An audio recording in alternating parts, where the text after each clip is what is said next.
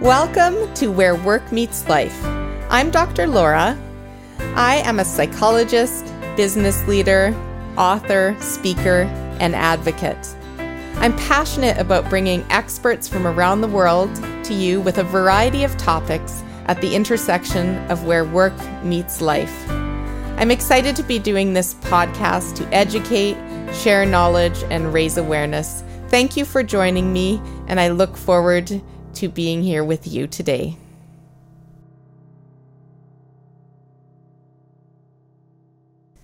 I'm thrilled to be bringing you our first guest on this podcast, Mr. Philip Van Houte, coming to us all the way from Belgium.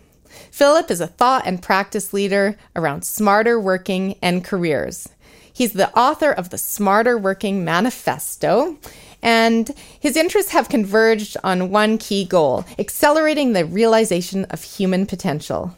Philip's career spans decades in the high-tech industry, and I met him in this industry 5 years ago when he was working at Plantronics, and we had an immediate connection around smarter and distributed work. He also has a passion about bringing health and joy to work and about nature deficit disorder and how we can bring nature into work and work more in nature, which is why he founded Ozadi, which means there'll never be just another day at the office. Philip has a degree in applied economics and engineering from Belgium with a major in marketing, and he loves bringing together talent from across the Atlantic. He spends half of his time in Belgium, he spends time living in Austin, and he can be found frequently speaking at South by Southwest in Austin. Join me in welcoming someone I truly admire, Mr. Philip Van Houte. So my first question, Philip, tell us how you are influencing how people work and live today. Good question. Well, the first thing is I have to share my mission. My mission in life at this very moment is to accelerate the adoption of smarter working. As you well know, 5 years ago, I wrote the book, The Smarter Working Manifesto, which is available in 5 languages, for the simple reason that I big time enjoyed the journey towards smarter working and all the benefits that came with it. Yeah? So 4 years ago, I stepped off the corporate treadmill, and rather than building my own consultancy company, I decided to work through others as follows. First of all, education establishments. I had worked already for a while with the Politecnico di Milano, which is a business school. Today, I work with the Digital University of Poland, and I coach them with their curriculum and delivery. Then I work with assessment and benchmarking players like Leesman and of course Work Evolution, where I'm a mentor and advisor in how they develop their business. And then I also work with select consulting companies like Veldhoen and Company, an activity-based working consultancy boutique firm. And I support them and advise them and help them. Then what I also have done for a long while is I evangelize or I bang the drum on key networking platforms like WorkTech, which started in London, the IFMA and the Workplace Evolutionaries, where we work together in Canada. And then occasionally some people say, we don't want these, these specialists, we want you. And then I say yes, but only on condition that there is a big halo effect that will come from these assignments. So I work with the Belgian health authorities, which want to be a lighthouse for smarter working. And now I'm working with Axel Springer, which is a media house, which basically wants to do the same thing in Poland and beyond. So what I do with these folks is I remove anxieties, I convince the leaders, I help them steer the education, I animate. And then an important thing is that last week, you want to know, we just founded a European Smart Work Network, right? It's an extension of something that was already available in the UK.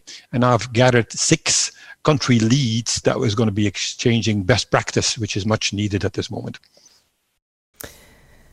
Unbelievable. You really amaze me by your energy and by bringing people together all over the world. And you have a knack for bringing the right people together, Philip. So thank you for all you're doing to really push this mission of smarter work forward. For those who don't understand what smarter work is, would you be able to just do a quick definition for us? Yes. Well, smarter working, as per your intro, is a holistic approach that basically helps people to appreciate the many ways in which work can be done, right? And of course, work is very different by industry, by know-how work, transaction work. And we ask people to focus on what the type of work is to begin with. Yeah, be it rituals or very strict elementary things. And then we ask them to appreciate the various support elements for that, be it physical space, technology, or the social infrastructure that goes with it. And there's quite a lot of facets in it, and that requires a bit of education. And all of that is covered in the book, of course, but the book is already evolved for me quite a lot because of the latest understandings of human factors of working. Excellent. Thank you, Philip. So what's been unhealthy about the way that we work, and why does this need to change? Well, it's like, how much time do you have? Because it's not a pretty picture. Yeah. So let me start with the extremes. There's sort of one extreme of working 9 to 5, Monday to Friday, in the same office, sitting at the same desk, is distinctly unhealthy. As we have heard before, it's actually much wider than the sitting is the new smoking. The other type of extreme, which I've seen and actually was guilty of applying, is the 24/7 anywhere, right? Which is absolutely resulting into workaholism and burnout. We don't want to have that either, no matter if we can technically do it.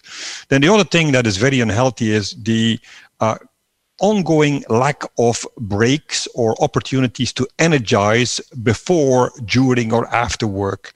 If you contrast that, for instance, with the world of sports, then energizing is a part of the job. It's not something that you do before or after. Yeah? The other thing that's a big challenge is we are working, a lot of us, in very unhealthy buildings where there is a lack of the basics of the right materials, lack of good quality air or lighting, there's a lack of nature indoors, be it real, presented, and then there's the constant disruption of noise and I would say acoustics, social media, smartphone notification, messaging apps. And then we have all these commutes that we have been doing, which are expensive, they're draining, they're dangerous, they're frustrating. Yeah. And then last but not least, I'm sorry to say, bosses are a big cause of all of this because a lot of them have never had any education or experience in the human dimensions of work, be they the psychology of self-directedness, ergonomics, or biophilia. So that's just a quick list of things I immediately can relate to. So what we're saying is there's a lot of things which are fundamentally unhealthy for human beings, I'm sorry to say. Wow, I'm all tense just hearing all of that and thinking about how many people are suffering and struggling through all of these rituals and habits that oftentimes we don't question. We say we're going into work. We don't say we're going into the office. You know, work really is an activity and not a place, right, Philip? Exactly. Well, a lot of it has been written down in a book called Dying for a Paycheck, right? Mm-hmm. That's actually one of the number one causes of death. Actually, is the number 5 reason for death in the United States at this moment. Wow, that really is profound, isn't it? So how has this pandemic become an opportunity to evolve our work lives, Philip? Well, as we all have seen over the last 6 months, it has actually put a big bomb under the traditional office styles of 9 to 5, Monday to Friday. Yeah.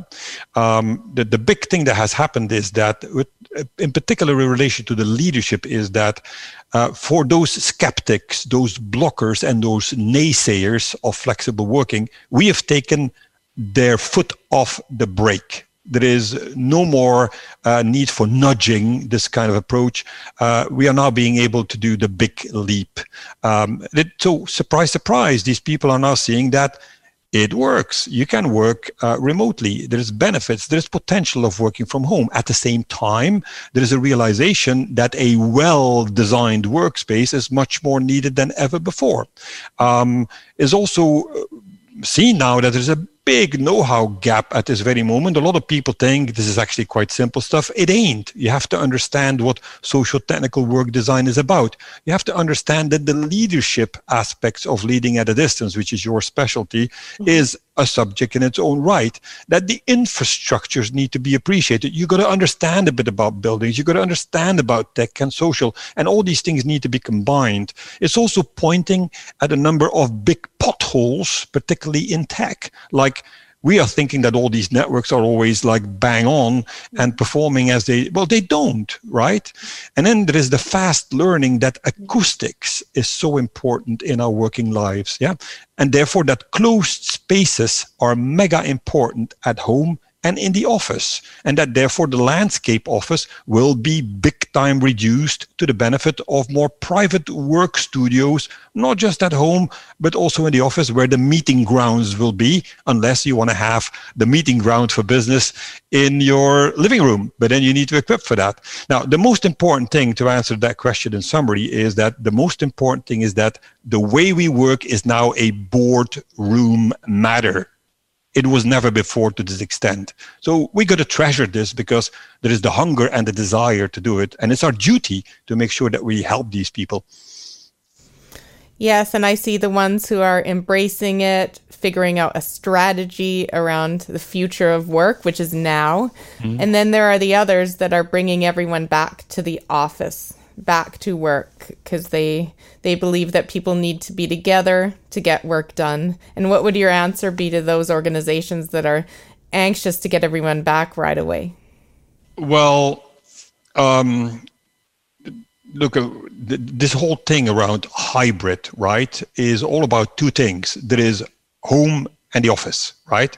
And there is this pointless discussion sometimes about it should be the office, it should be the home. No, it should be a blend of it all. And it doesn't stop by just being in either of those two places. You can be in a co-working space, you can be in nature, you can be in your customers' offices. So what we're saying is that there is an oversimplified discussion about this. People need to understand what this takes. And this is our job, to understand what this landscape is of smarter working. Yes, and having been, like you, evangelizing this for many years now, it's just fascinating to see it as a global topic. Yep. So really, really interesting. So Philip, your passion for nature at work is fascinating to me. Would you be able to share a few tips on how nature at work helps us as human beings to thrive? Sure, with pleasure. Well, first of all, people need to realize that nature has many benefits, as proven by science and experienced by many over decades and centuries. So quickly, nature boosts creativity. It gets you into a better productive work sphere.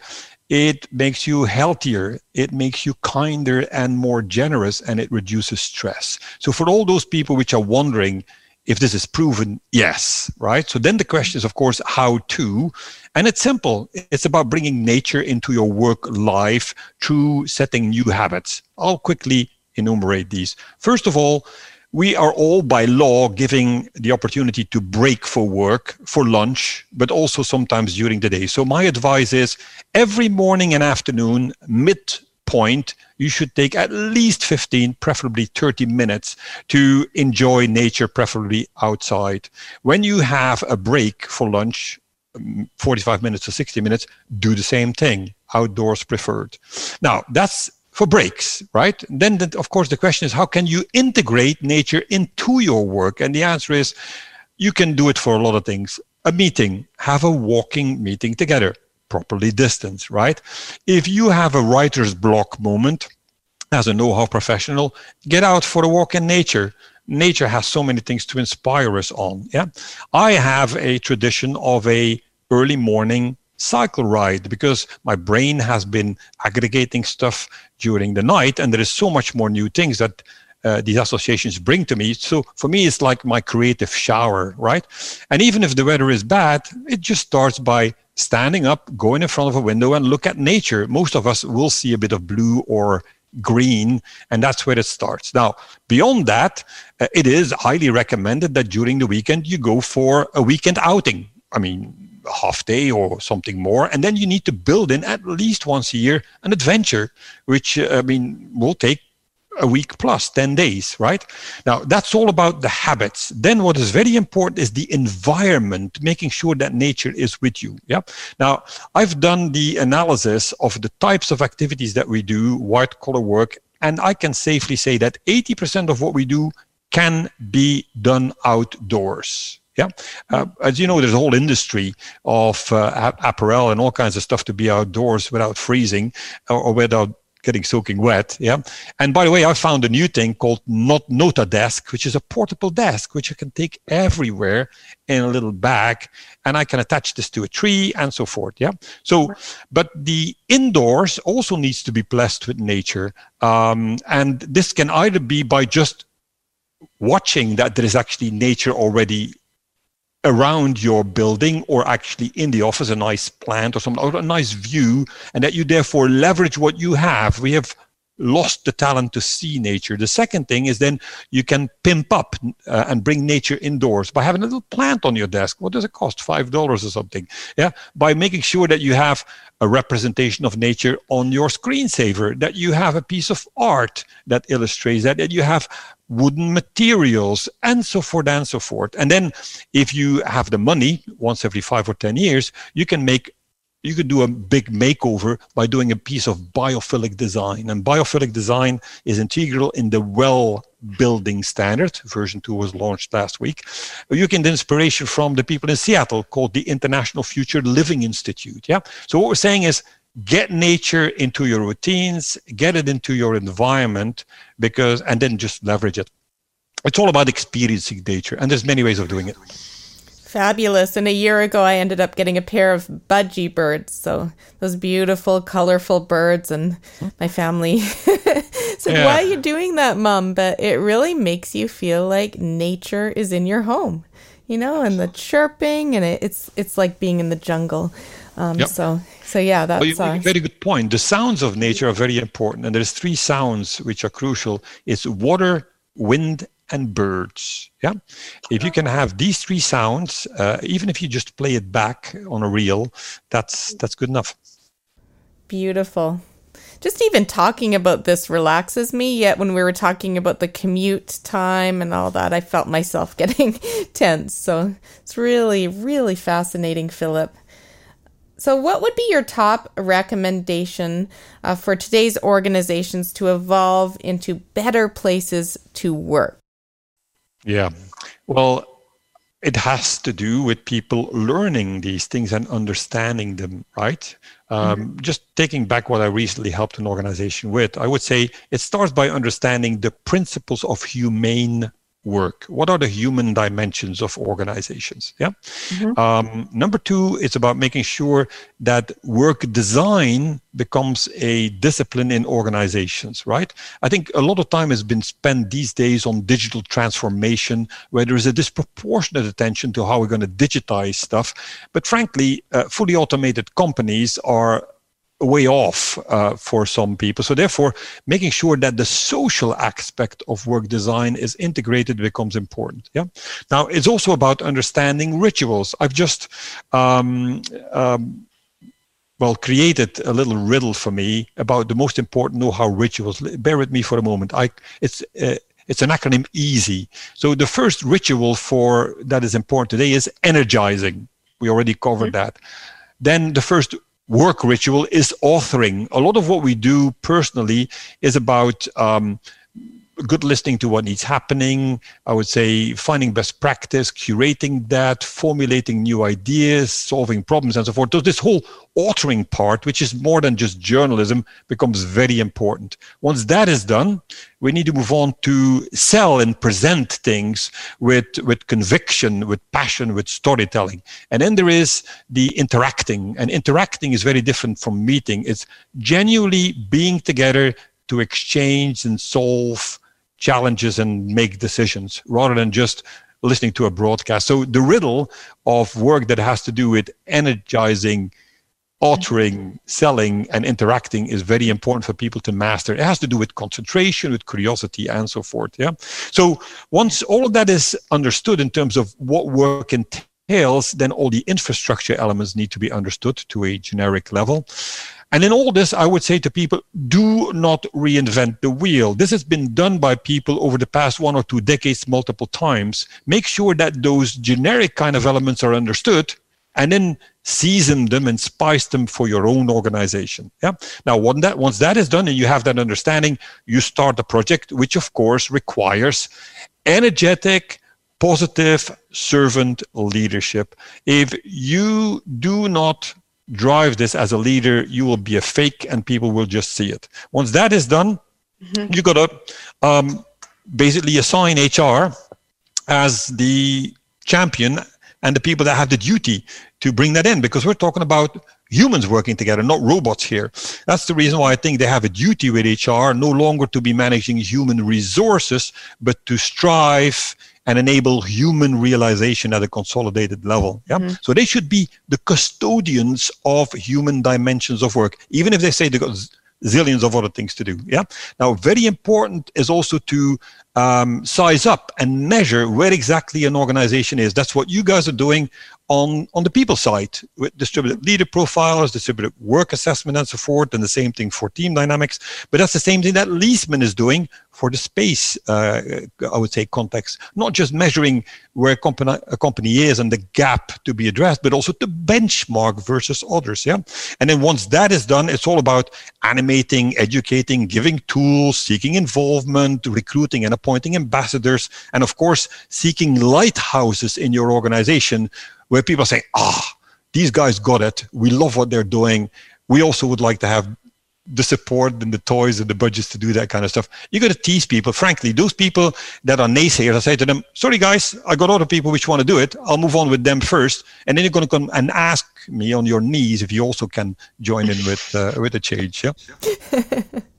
I love the passion, and I think your sense of humor goes a long way too. I think we need to laugh at sometimes by stepping away from how organizations run and saying, you know, what are we doing, right? You know, driving in a metal box every day on slippery roads. I mean, here in Canada, in the winter, you're not working outside, at least for certain periods of time. Although we get a lot of sun where we are, so there's no reason you can't go for a walk most days and bundle up.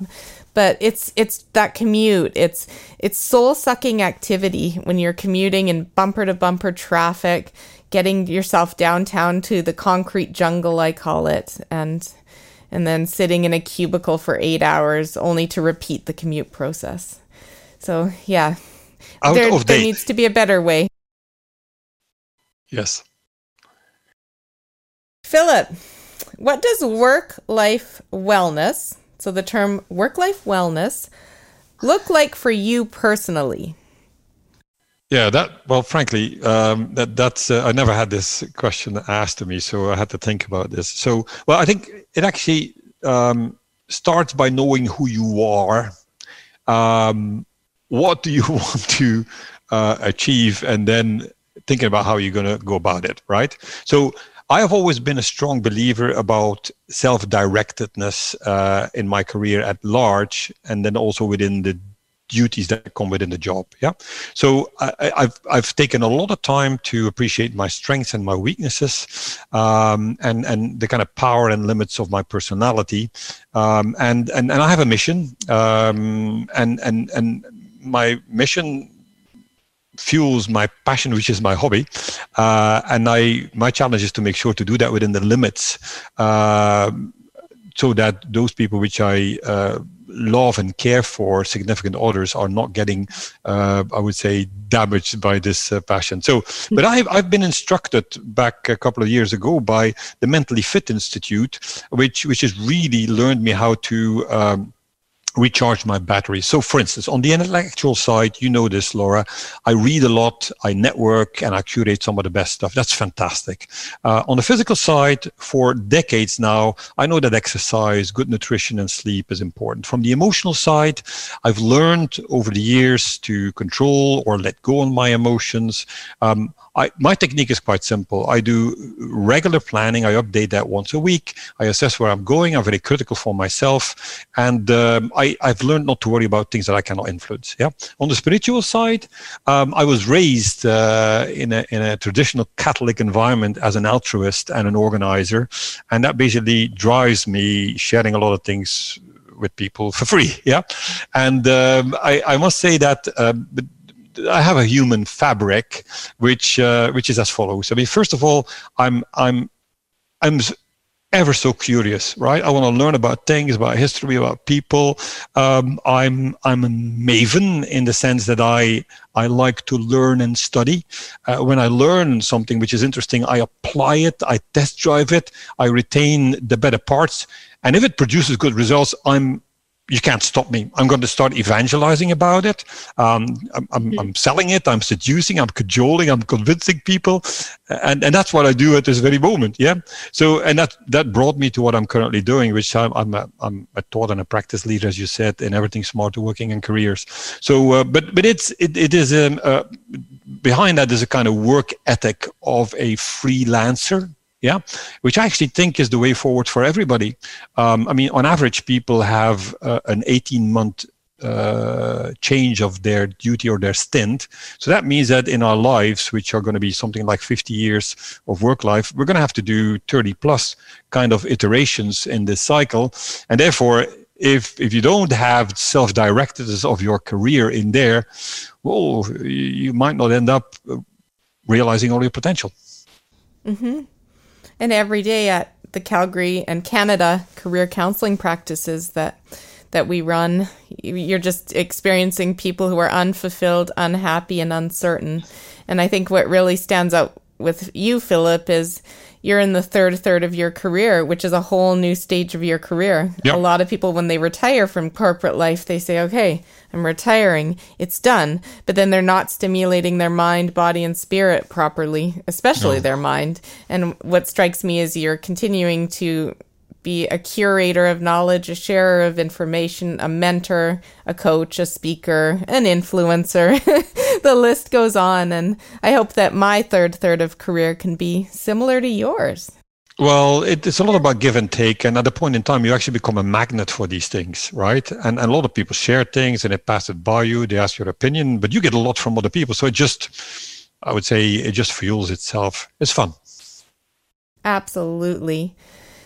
So thank you for sharing a bit about your own personal life. And I really think Europe, in a lot of ways, is ahead in certain thinking about work and life, which is why it was really exciting to get Philip as one of my mentors, coming from the Europe perspective. Mm-hmm. My next question is, what has been your greatest challenge? Because I know life is full of curveballs and bumps. So what's been your challenge with work-life wellness and how you've overcome that challenge? Yeah, well, so I grew up in a family where basically the word leisure was not part of vocabulary, right? My dad was working even in the weekends. He brought customers home and what have you. But it was fun too. It was not duress in any way. So I realized quite early on I had to avoid getting into the same trap of becoming a workaholic, right? Because that would damage myself and others.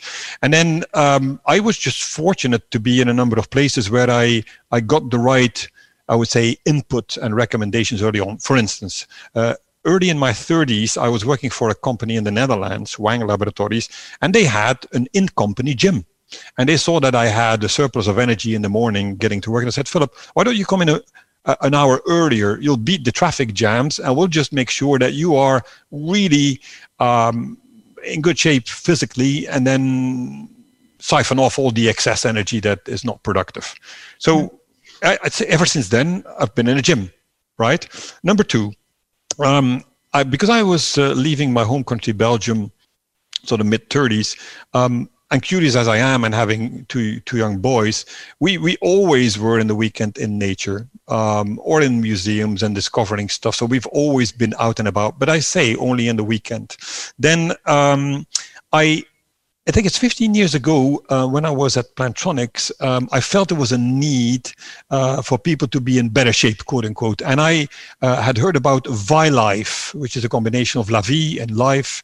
And this was an initiative by a former Formula One racer, Alain Prost, who had a program where he said people need to be upscaled on the topic of nutrition, stress, exercise and sleep. And we had a whole program that gave a lot of benefits, and I benefit of it, of course, myself. Then 5 years ago, you remember, Laura, I was getting wind of what your organization was doing, and through the Distributed Leader Profiler, I and a lot of my team got a very good insight in the kind of things that we had to still improve on. Yeah. Immediately thereafter, I actually got in touch with the Mentally Fit Institute in Belgium, which is now Mentally Fit Global, and we got a full, I would say, blessing of what a corporate athlete is all about, across spiritual, intellectual, and all the kind of things, and that helped a lot too. Then, in the slipstream of that, I basically discovered what biophilia is all about. I applied myself, and then with Rolando Bailly, 2.5 years ago, we started on the power of nature at work. So what you see is I've been fortunate that I've always been able to pick up things just before the proverbial shit was hitting the fan for me. So in that sense, I've never really had a major exposure, but it was written in the stars. Because I know I've seen the profiles, the personas of people that will burn out. They are people like us too, because we are idealistic and our brains want to do more than our bodies can sustain, right? So therefore, the faster you have these routines, the better. But I've never really had a period in my life, I think, that was an area of concern in that sense. Wow. And I think, yes, we're both prone to it. And I think a lot of high achievers are prone to workaholism and burnout. And I think the communication technology and the constant barrage of information is just at an all-time high right now. And yeah, it takes a real diligent effort, and oftentimes getting supports and helps into your life when you see yourself going down the path to burnout, when you start to become cynical, exhausted, you start to get physically ill, your immune system is down, etc. It's a vicious circle going down. Yes. But it's learning those warning signs, I think, and you've been good at staying a step ahead of those, and I think we can all learn from hearing you, Philip, me included. Pleasure. So my next question is, what would you do if you didn't need to sleep and you could use that extra 7 or 8 hours, I'm going to assume, to do whatever else you wanted? What would you do with that gift of extra time, Philip?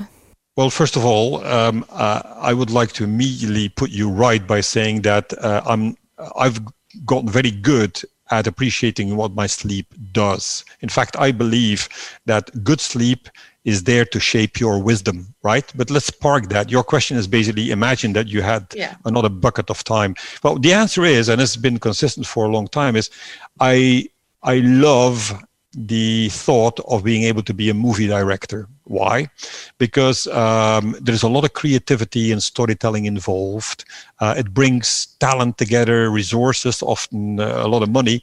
And therefore, as a manager, to be able to be at the pinnacle of creativity and managing talent and resources seems like wonderful. Now, I'm actually thinking that maybe I need to do some of that, or at least call upon people in that practice, because of the evangelization that needs to happen around smarter working, it might very well be that I need to leverage the kind of film and documentary kind of thing. I'll tell you something. I was having a Italian state television network come and visit an office that I had helped conceive in Paris. And we had a very fluent kind of interview on video. And at lunchtime over a sushi box, he said to me, Philip, all the things that you're passionate about. I said, yes, smarter customer interaction. And I said, I have actually the blueprint for a book for that too. And he says, man, you got to think twice before you're writing the book, because that's very hard work. He said, you should do a documentary, right? Yeah. And you know what, actually, with you starting your podcast with this very interview, Laura, you're ahead of me, right? Because you've seen that there is other means of conveying vital ideas to people, and you're moving on to the spoken word, but in a vodcasting kind of style, right? So I think, therefore, I got to be more serious about making that wish come true. And that's fascinating. I've been introduced to film producers and people in Hollywood, and a writer lives in the place that I'm filming right now, and he's writing a television series. So it's just really interesting. These people come into your life, I think, for a reason. And yeah, I have no doubt that you will do something, and the right connections will come, Philip. Because I do think you have a documentary in you and a podcast. Yeah. Let's work on it together. Yes, absolutely. But you do need the sleep. And I'm guessing you don't cut corners on sleep because you see the value of it. And I think a lot of people struggle with sleep. So do you have any tips around that you've learned through your life about that? Well, I think, first of all, there's nothing as good as being naturally tired, not necessarily exhausted. That's one. Number two is just making sure that you go to bed not too late. Right. And I mean, it is also a known factor that as we age, we can actually do with less sleep, which is dangerous for me because I know how to fill that time. But I actually clock 7 hours more or less consistently every night, and it's fantastic. I mean, I wake up naturally without any stimulus. Then I basically spend another half hour just having all the ideas fall into the right place, and then I'm saying, hey, I gotta get out now to basically get a piece of paper and just get going with the ideas. Yeah. No, it's enjoyable. That's great to hear someone talk about sleep like that. I think that a lot of people listening will appreciate that and be inspired to hear it, that there is a better way. Well, and let's face it, I mean, it's well known that if you have a bit of exercise every day, right? Like yesterday, I was going with Rosemary on a walk on the beach here. I mean, we're walking in dunes for half an hour. I mean, it will definitely tire you out sufficiently. You have a good night of sleep is guaranteed almost. And if you could have one wish for a better world when it comes to work and life, the intersection of work and life, what would it be? Well, I think there is a massive need for education on human dimensions of organizations for people which are studying as much as for people which have been in the active business leadership role. It is a big concern of mine that most of the business schools and even the follow-on programs are not catering for that. In fact, I'm increasingly getting impatient about that topic. There's something strange in this world. If you want to drive a bus, you need a driving license. You wouldn't go to a financial advisor unless he's certified, right? And here we are. I mean, we can just make people from one day to another a leader of people, which is supposed to drive, as in motivate, by Daniel Pink, people.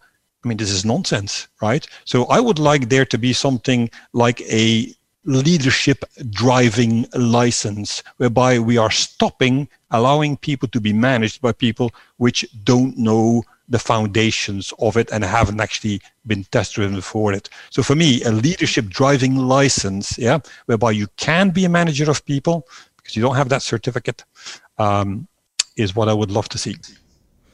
And I've been working on that my whole career, not the driver's license, but helping them learn how to drive, and my team helping them learn how to drive. And it's definitely an endless quest.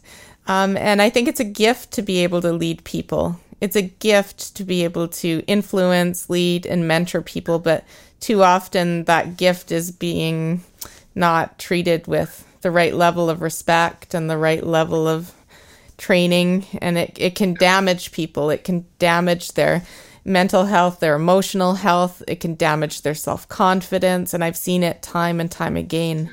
So yeah, go ahead.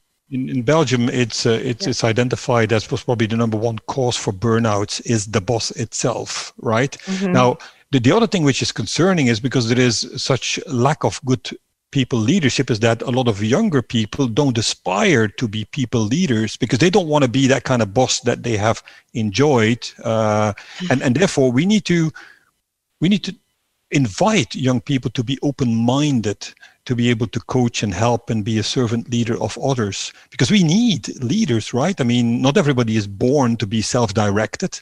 I would guess, well, you know better than I, but most probably there's only 1 out of 5 people which is truly self-directing in their work lives at this very moment. Mm-hmm. Absolutely. So, wow, we've covered a lot of ground today. And I mean, what really stood out for me is talking about how the world of work needs to change, and we're already on a course of change through this pandemic. It's been a huge pilot of flexible and remote work, and we're seeing all kinds of reactions to it. But I think most importantly, humans are realizing that they can be a human being, not a human doing, and a human being who experiences nature, brings nature into their work, takes care of their physical, mental, spiritual, and emotional health. And that we're not just computers, right, to be plugged in and seated all day at a desk. And instead, we are beings that can be more creative, innovative, thoughtful, caring, if we're able to function in a more holistic, healthy way. Would you agree? Absolutely. Well phrased. We got to work it out, Laura. We sure do, but it's an exciting journey, and I'm really glad to be doing this podcast and being able to interview brilliant people like you. And the world needs more brilliant people and creative thought, because we're in a difficult position in the world. It's difficult times, it's uncertain, there's a lot of problems and challenges, but if we think creatively and take care of our minds, bodies, spirits, we can conquer the challenges. Well, the good news, Laura, is that there's actually a lot of people which can help sharing their experiences. So I will definitely be there with you to make sure that there is a good supply or recommendation of people that you can get to your podcast, right? Because look, often I say to people, I don't like it when you say to me that I'm an expert in the future of work. I mean, the future is a relative thing, right? What some people are not yet doing may be for them the future, but it can be something that is well oiled and proven by others. So I therefore typically refuse to be called an expert of the future of work, right? Rather, I'm a person that recommends the way of working that has been proven to be better, right? Great. Well, thank you again, Philip, for being I'm going to call you an expert on work, but an influencer when it comes to proven and evidence-based methods of working and being better as people and as humans. Yeah. Congratulations on this initiative with the podcast, Laura. Thank you, and stay well, Philip. Thank you. Bye-bye. Bye. Thank you so much for joining us today. If you found this content useful, please share with others who may benefit and engage with us on social media.